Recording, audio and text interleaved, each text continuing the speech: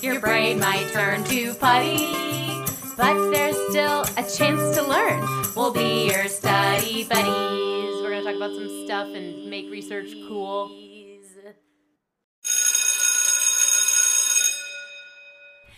Hello, and welcome to another week of Study Buddies, a podcast where we bring you the latest in science and psychology. And also, we bring you other things because that's what we're going to do today. Oh, yeah. This week, we're not going to bring you the latest in science and psychology. No. Only because we're taking just a little, like a buffer week. Because we've actually, you guys, get ready for it. This is an announcement. Dun, dun, dun. We have decided to try a new format. So we're going to take a week and... Nothing gets the people going like formatting. Oh, switch it up. Oh, yeah. Okay. Yeah, we're going to switch up the formatting a little bit. So instead of giving you science this week, we're going to give you about 10 minutes of our brains, which will be... I'm so sorry for you. A party. And then we'll be back with our regularly scheduled programming next week. So we look forward to seeing you then and hearing all of the thoughts that you have about our new format. But for now, Taylor Collins. Today, we're going to be asking each other provocative questions. And I'm asking Taylor a provocative question, and then she's asking me a provocative question. I just wanted to clarify this because this is a thought that I had.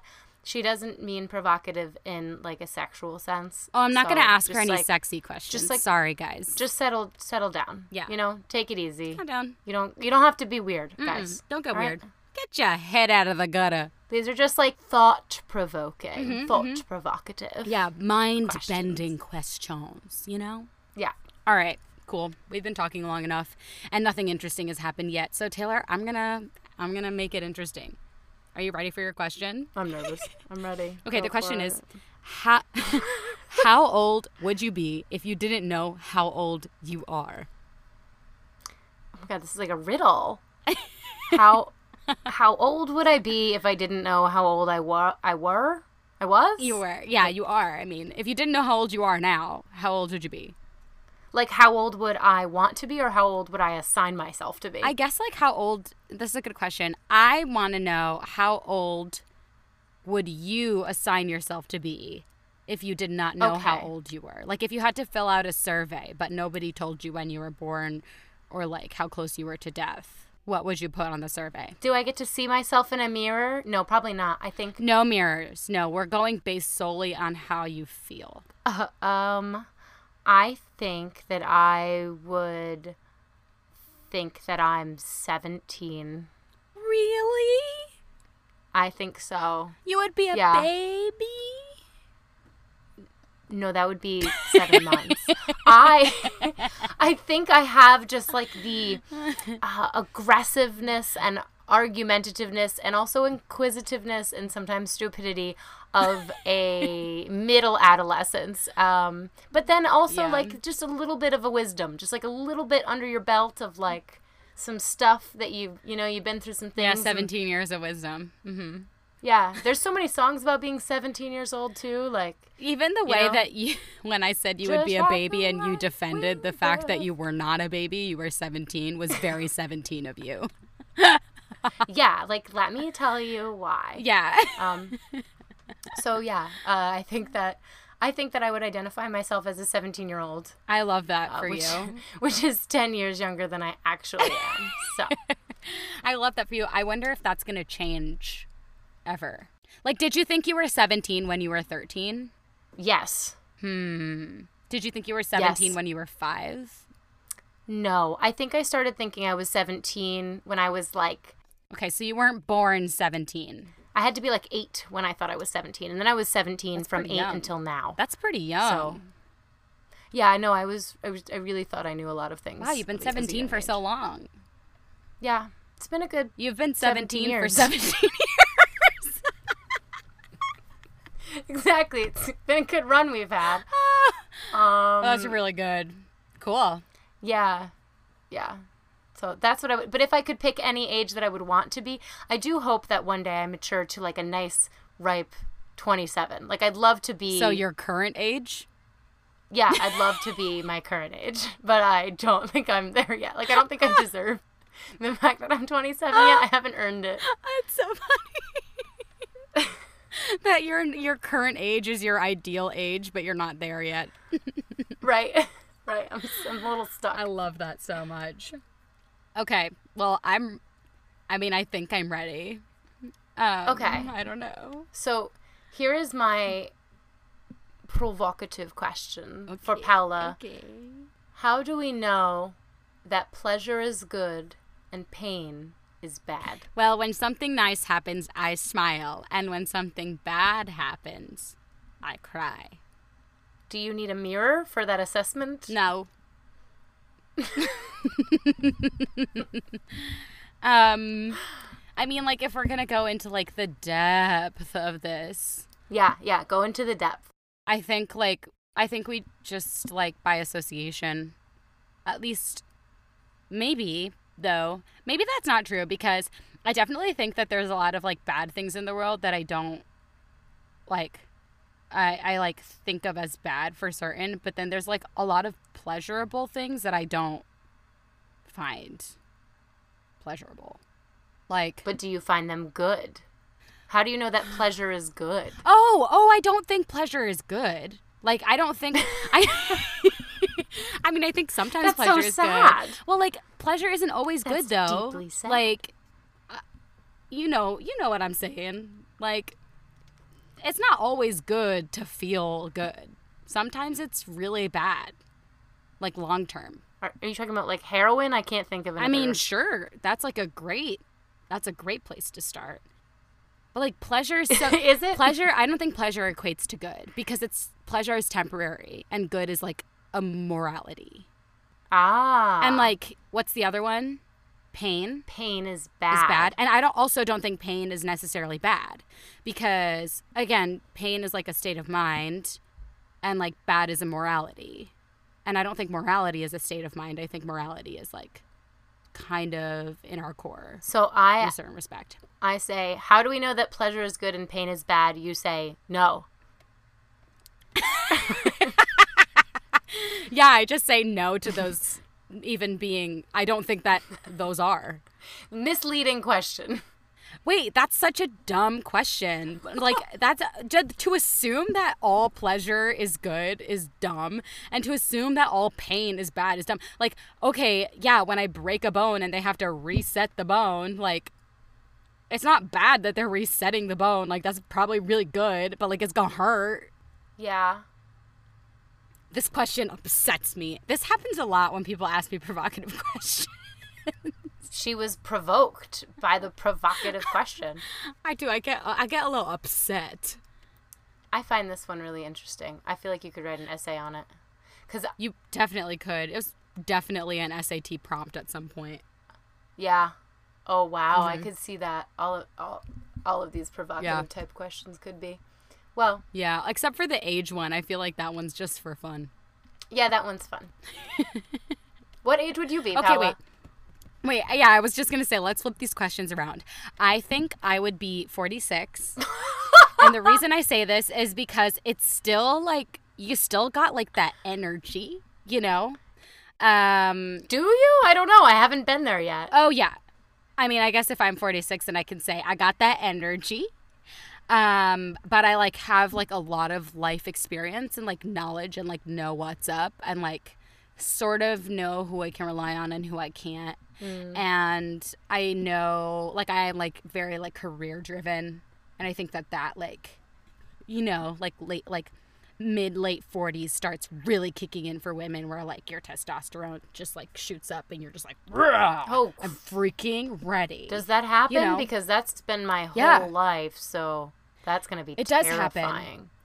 I know, it's really interesting. I don't remember where I heard this, but apparently, like, men as they age, like, their estrogen increases, and then women as they age, their testosterone increases. So I wonder if it, like, actually balances out more than anything. So basically, and we just become more gender neutral. We become the same gender the older we get.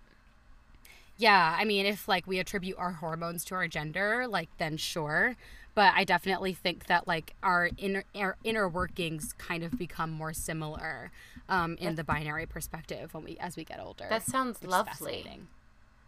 Yeah. It's really, I hope that's the truth. Well, it's nice to see that, like, biology does want to equal some things out for us down the line. Yeah.